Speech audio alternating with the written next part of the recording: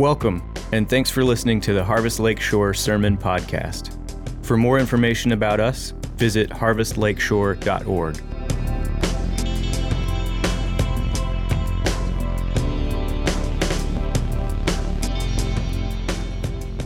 I'm going to be reading Daniel 1 through 8.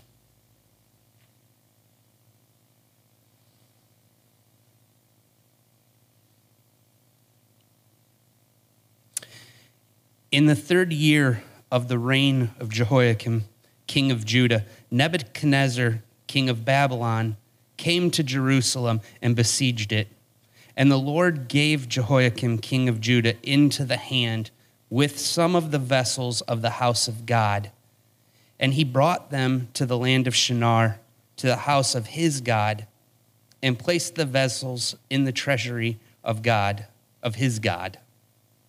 Then the king commanded Ashpenaz, his chief eunuch, to bring some of the people of Israel, both of the royal family and of the nobility, youths without blemish, of good appearance, and skillful in all wisdom, endowed with knowledge, understanding, learning, and competent to stand in the king's palace, and to teach them the literature and language of the Chaldeans.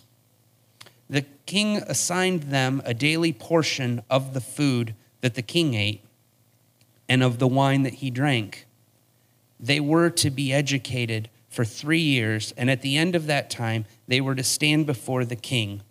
Among these were Daniel, Hananiah, Mishael, and Azariah of the tribe of Judah.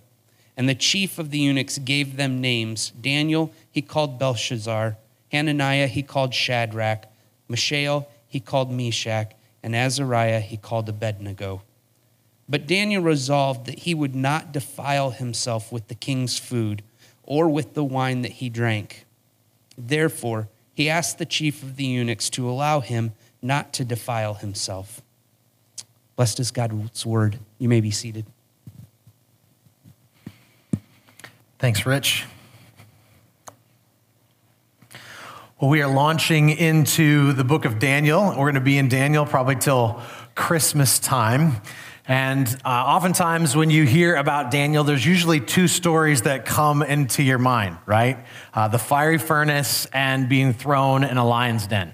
Those are usually the ones there, and there's a lot more to Daniel than those 2 stories. Certainly, we will hit those stories, but it's helpful to understand a book by understanding the context of the book. Where do we come to as we open the book of Daniel? And what we come to is actually not an exciting time. It's actually at the lowest point in the history of the nation of Israel. Looking at verse 1, in the 3rd year of the reign of Jehoiakim, king of Judah, Nebuchadnezzar, king of Babylon, came to Jerusalem and besieged it. So this book opens with a crisis. The land that God promised his people was overthrown. The land that God had protected for generations was in control of another powerful and pagan ruler. The temple, which is where God's people met with God, had been pillaged. And now God's people were away from their home, and they were in a foreign city, and they were going to be forced to be indoctrinated with pagan practices. It's hard to imagine what it must have been like to be exiled from home to a foreign city, to be alone, to be scared, to be in the midst of completely unfamiliar surroundings. Maybe you've been on a trip to some place that was unfamiliar, but they found themselves in an unfamiliar place that they did not choose to go to. How does one cope with such a situation? if it happened to you, what would you cling to? How would you remain faithful to your God? There's a reality, friends.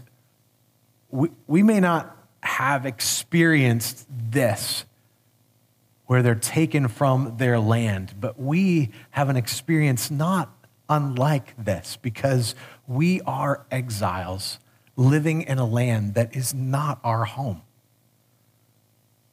We can get satiated into believing that this is our home because of the comforts and the things that we are enjoy. But this is not our home. And the book of Daniel has much to tell us and speak to us in this day. Now, there are certainly times when the world's hatred towards us becomes more evident, but the book of Daniel brought comfort and hope to the people of Israel who were experiencing brokenness and pain in the life of exile, so far away from home. And this book was designed to share encouragement in their walk with God, who was with them in the midst of their pain. We have to remember, as this book begins, it says in the 3rd year of the reign of Jehoiakim, king of Judah. If you're going to go back and look in Kings and Chronicles, you will find that there's just an up and down of following God and not following God. And this was not one of those kings that was following God, but he was at the end of hundreds of years of continued disobedience to God, and God's people are actually in this place because of what they have done. They weren't innocent.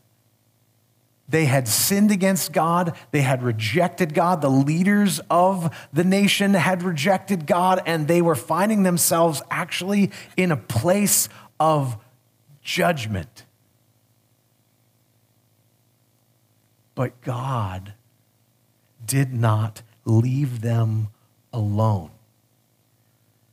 God called them to live faithfully in exile, but they needed to be reminded that he was faithful. And that is what we are going to learn throughout Daniel. God's faithful. And that's what we learn about that right here in this passage. He is faithful in the midst of judgment. I don't know if you've experienced a time where you may have experienced trial or challenge in your life because you sinned, because you made a mistake, and you felt the weight, and you felt distant from God. Even when we experience the consequences for our sin, God does not leave us alone. God did not leave his people alone, and God doesn't leave us alone. God actually gave his people. If you look at the beginning of verse 2, it says, and the Lord gave. He gave Jehoiakim, king of Judah, into his hand with some of the vessels of the house of God. And he brought them to the land of Shinar and the house of God and placed the vessels in the treasury of God. And that whole thing kind of seems like, man, I can't believe this is happening to us. But at the beginning of that verse, it says, and the Lord gave. God was in the midst of this situation. Though there was the fruit of sin that they were experiencing right out of the gate, the author of Daniel wants us to know that God's hand is at work. So this statement, and the Lord gave, should be a statement of comfort to strengthen readers who find themselves waiting for the arrival of God's promises. Maybe you're in that place. It's meant to be ointment that helps relieve pain of wounds that are brought on by trauma. It's meant to be a statement when everything seems hopeless and when life seems not worth living. This phrase helps people know that God is still working. Even in the midst of trial, God is still working. We use a theological word called providence. And the Westminster Confession defines providence this way. It says, God, the great creator of all things, doth uphold, direct, dispose, and govern all creatures, actions, and things, from the greatest even to the least, by his most wise and holy providence, according to his infallible foreknowledge and the free and immutable counsel of his own will, to the praise of the glory of his wisdom, power, justice, goodness, and mercy. God is in control over all events. There's nothing outside of the control of his hand. And God wants you to know, no matter what the circumstance that you would find yourself in, either now or in the future, that he is still there. Because God kept them. God preserved his people. Look at verse 3. It says, then the king commanded Ashpenaz, his chief eunuch, to bring some of the people of Israel, both of the royal family and of the nobility. They brought some of the people. This could say they're just done. I'm done with these people. But no, it doesn't say I'm done with these people. No, some of the people. There was a remnant that was brought. And God preserved his people. And though in exile, the fate of God's people was not in the hands of the Babylonians. The God who sent them there went with them to that place. As God preserved them, God will preserve you. So when life presses in on you, don't ever question, is God here?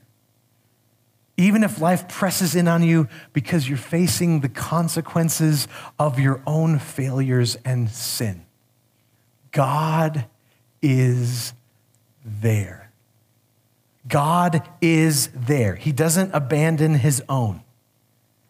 Even when life seems to be in the hands of unreasonable people, like the individual who we watched on the screen. At one time, his hands were in the hands of unreasonable individuals. And he was willing to die for Christ because he knew he was in the hands of God. In his story, he happened to be released to have future ministry. But he trusted and knew that his circumstances were under the control of a sovereign, loving, heavenly Father, and God will walk with you through every trial and preserve you by his grace. He is faithful in the midst of judgment. Know this. Now here's a side note, something we should take note of. So these individuals were people of Israel, both of the royal family and of nobility. But look at verse 4 closely. These were youths, without blemish, of good appearance, and skillful in wisdom, endowed with knowledge, understanding, learning, and competent to stand in the king's palace, and to teach them the literature and the language of the Chaldeans. So the goal of the Babylonians was, we're going to teach them our language. We're going to indoctrinate them in our stuff. But why did they choose these individuals? Because they were skillful.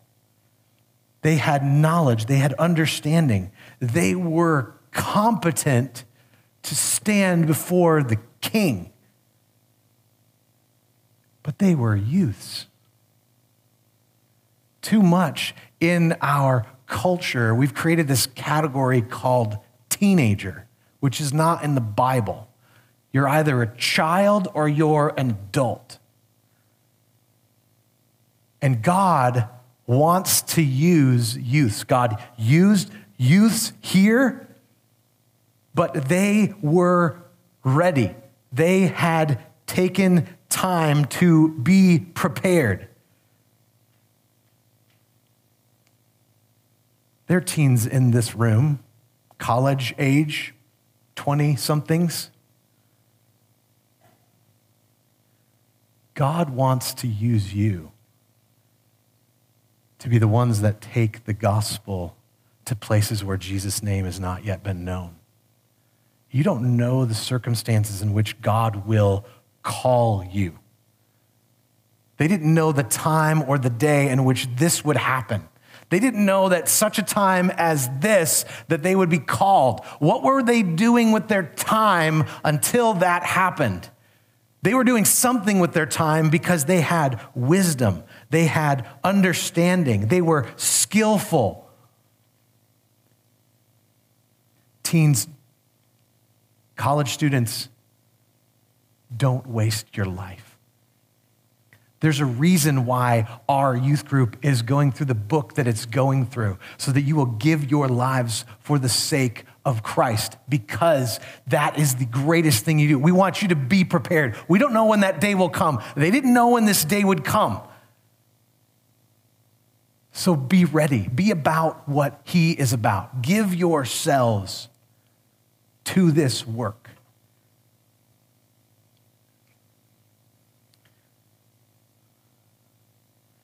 Because you may go, well, they were royal family and of nobility. All you need to do is talk with Billy and Jen. They can assure you that you are people of privilege. You are people of privilege. You've been given an opportunity to have an education. You've been given an opportunity to have resources. You are people of privilege, just like Daniel and his friends were people of privilege. So don't discount what God could do through you.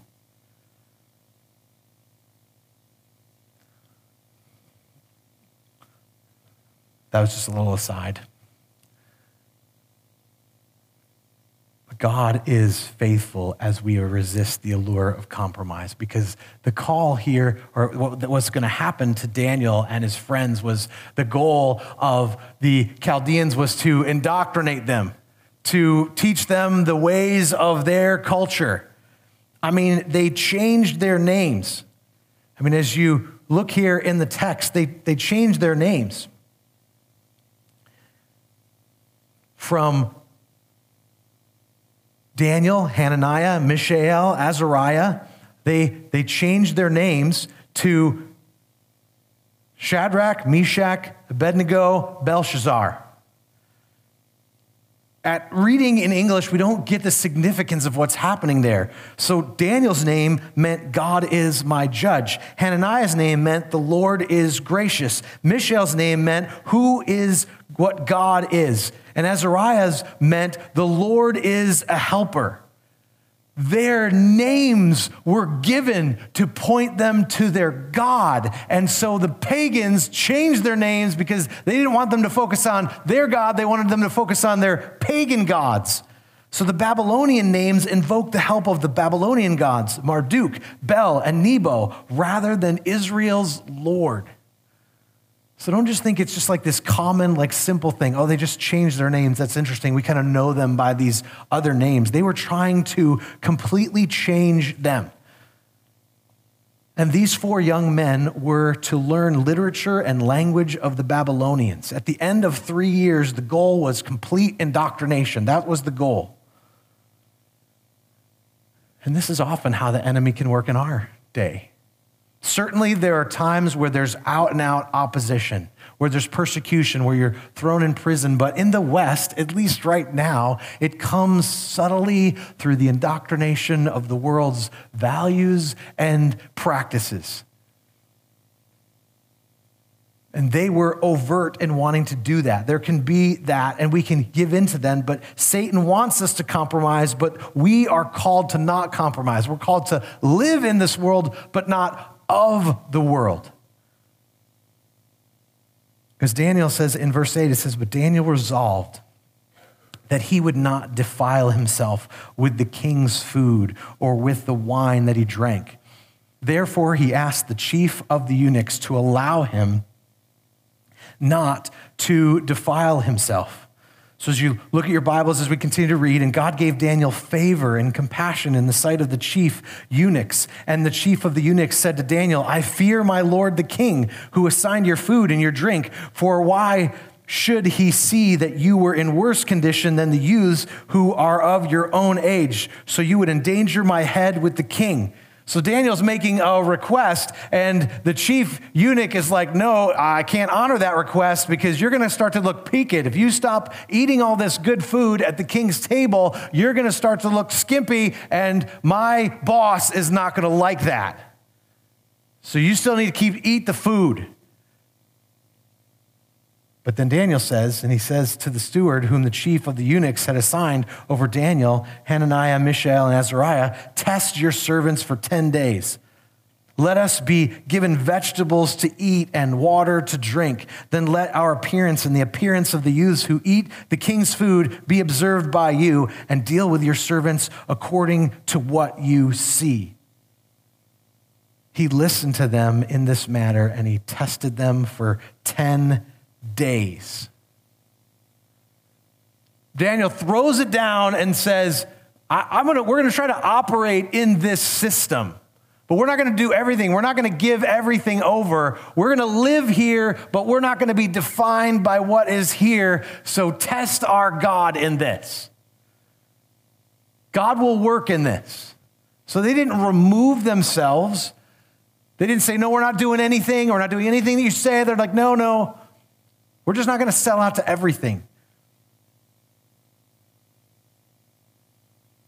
They might have had dual names, but they didn't have dual identities. They were identified with God. They didn't isolate themselves, but they did stand out. And this, one of my college professors said this. He said, this reminds us that our calling is not to form Christian bubbles that are isolated from the world around us. On the contrary, we should be active in pursuing the common good of the community in which God has placed us, whatever challenges may face us. Daniel and his friends learned to work within the system. Because look, he asked. He asked permission. Could we do this? And he trusted that God would give him favor. Even as we were considering moving back into this building, what should we do? What are the rules we should follow? We want to make sure we're doing the right thing.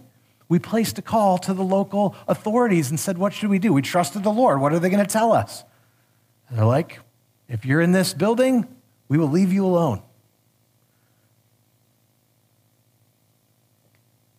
We don't always have to be unnecessarily at odds with the world.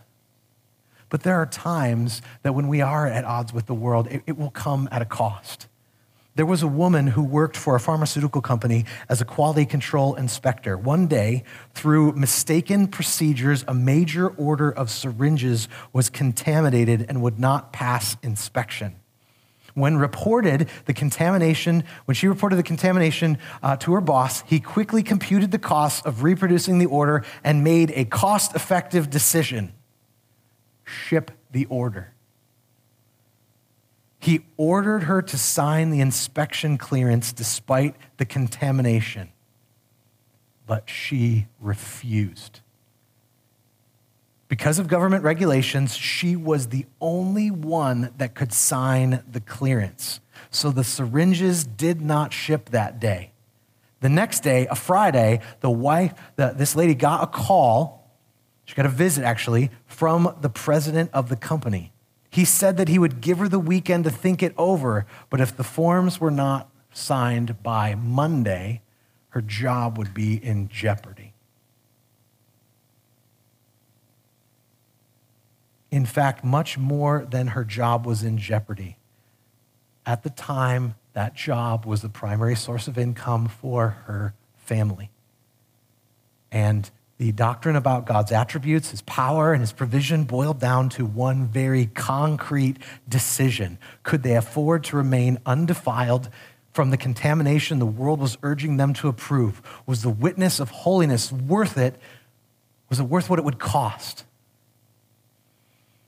Unfortunately, she was forced to leave her job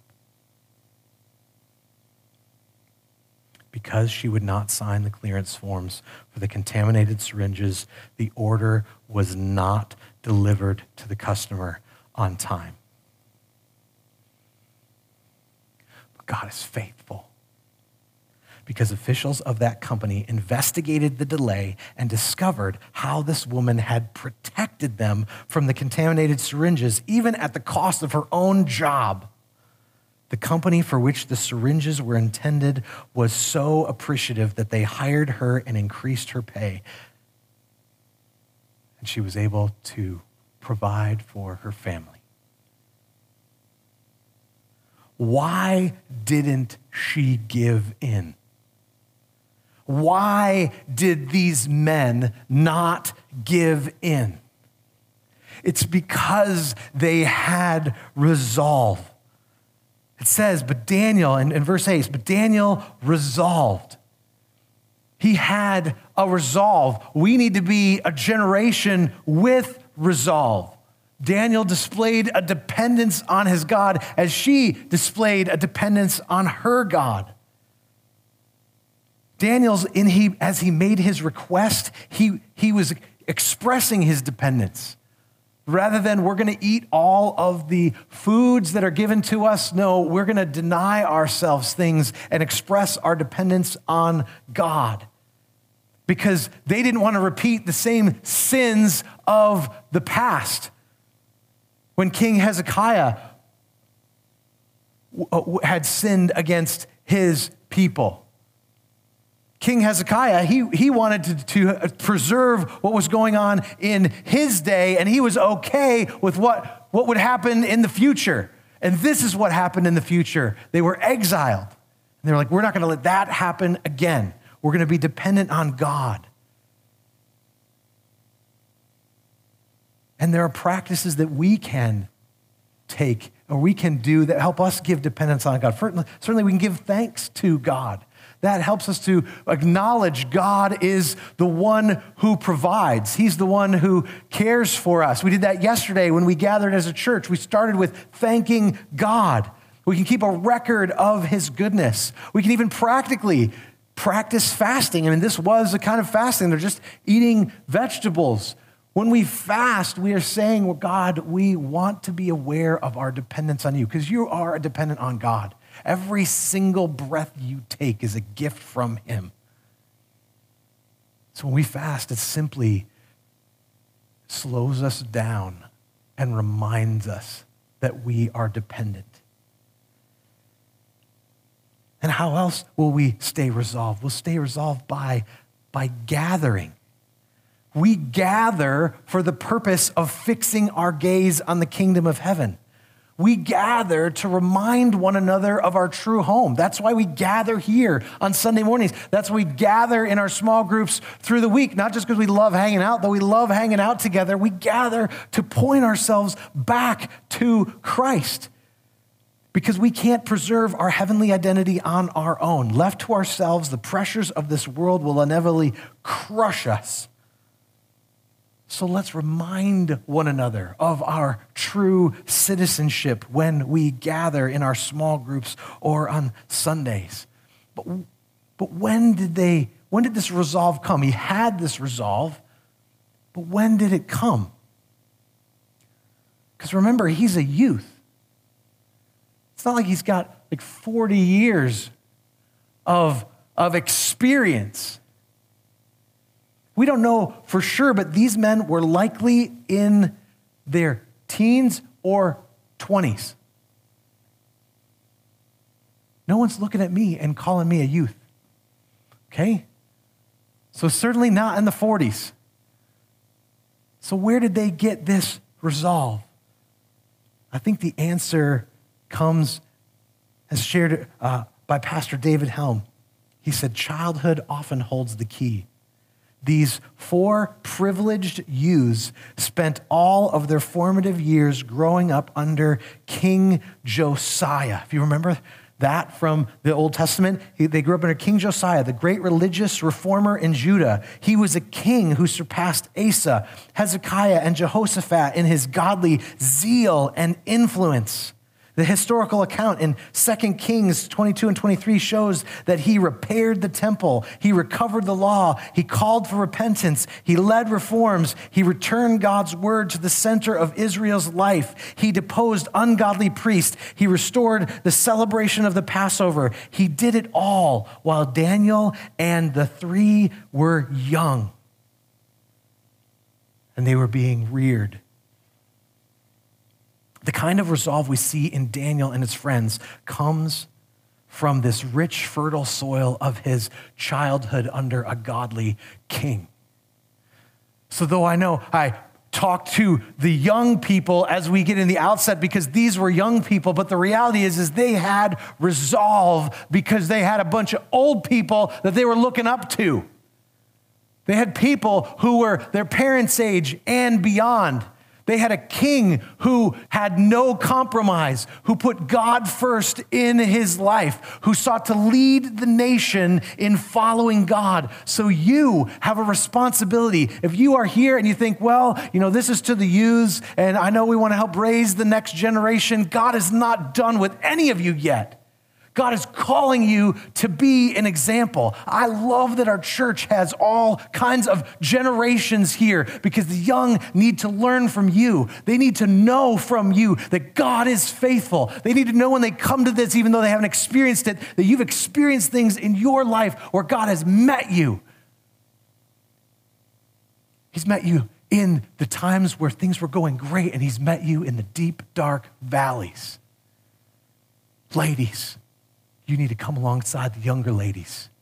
And you say, honey, it's going to be okay. He is faithful. Men, you need to come alongside the other men and you need to say, son, he is faithful. You can believe him at his word. Because we want the next generation to have a greater resolve than maybe we even had. Maybe we didn't have those individuals to look up to who walked with Christ. Some of you have. I've heard your story. Some of you had, and it's made an amazing, drastic difference in your life. Some of you younger folks don't know. We have some older folks in our congregation that went to the mission field, but they had parents who loved Jesus with all their heart. Why would they have the faith to go? Because a foundation was laid. So we have a responsibility, church, to lay a foundation for the next generation. That foundation isn't just the teaching that we have. It's your life example that they will follow.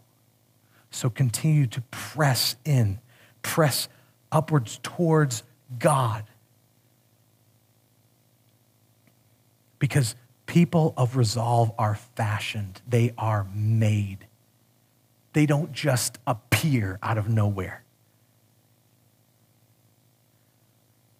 We do need to ask, what kind of young people are we trying to raise?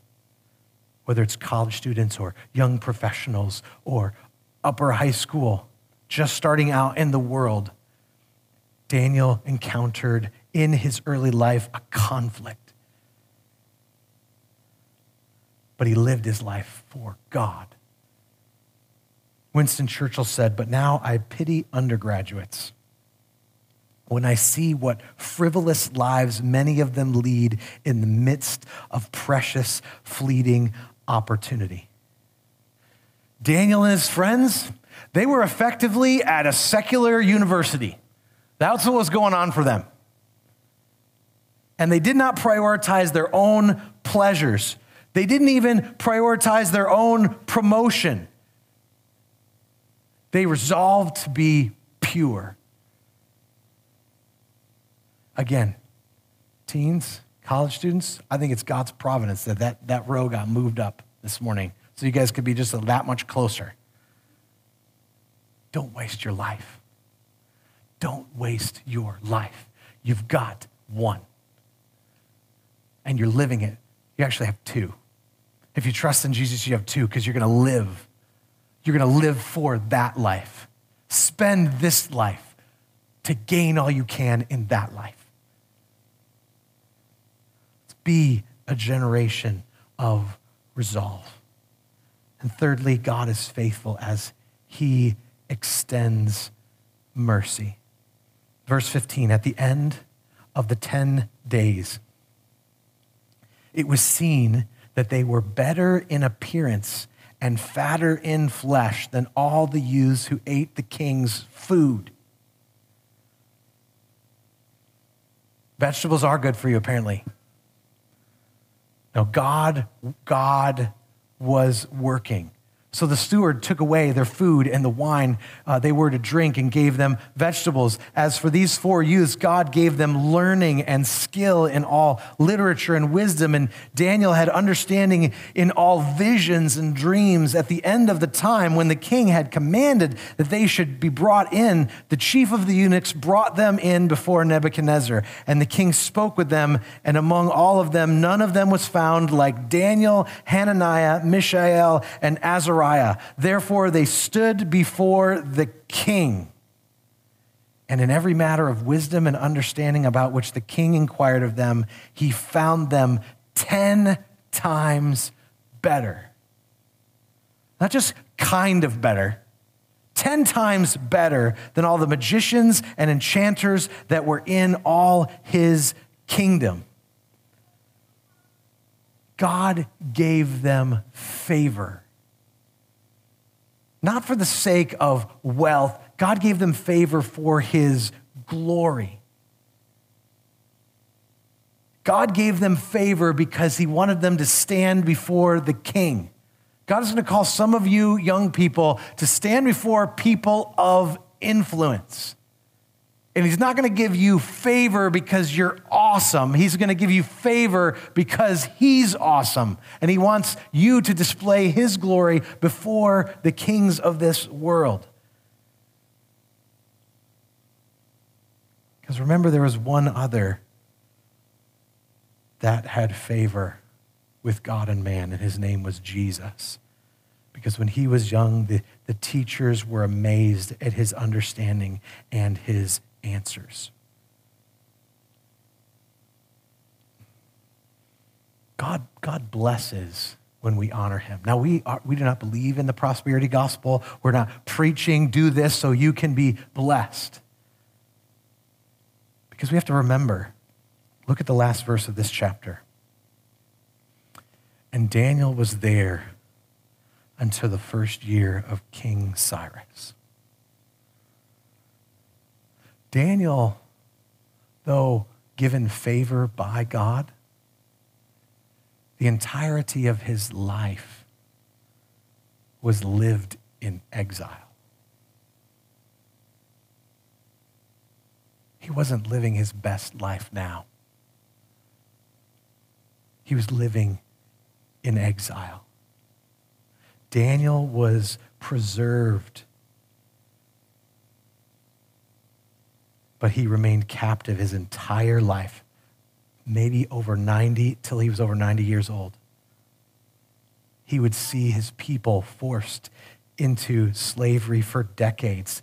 They would be forced to bow to pagan gods. Some of the visions and prophecies that we will learn about were about the judgment that would come to the people that were his own.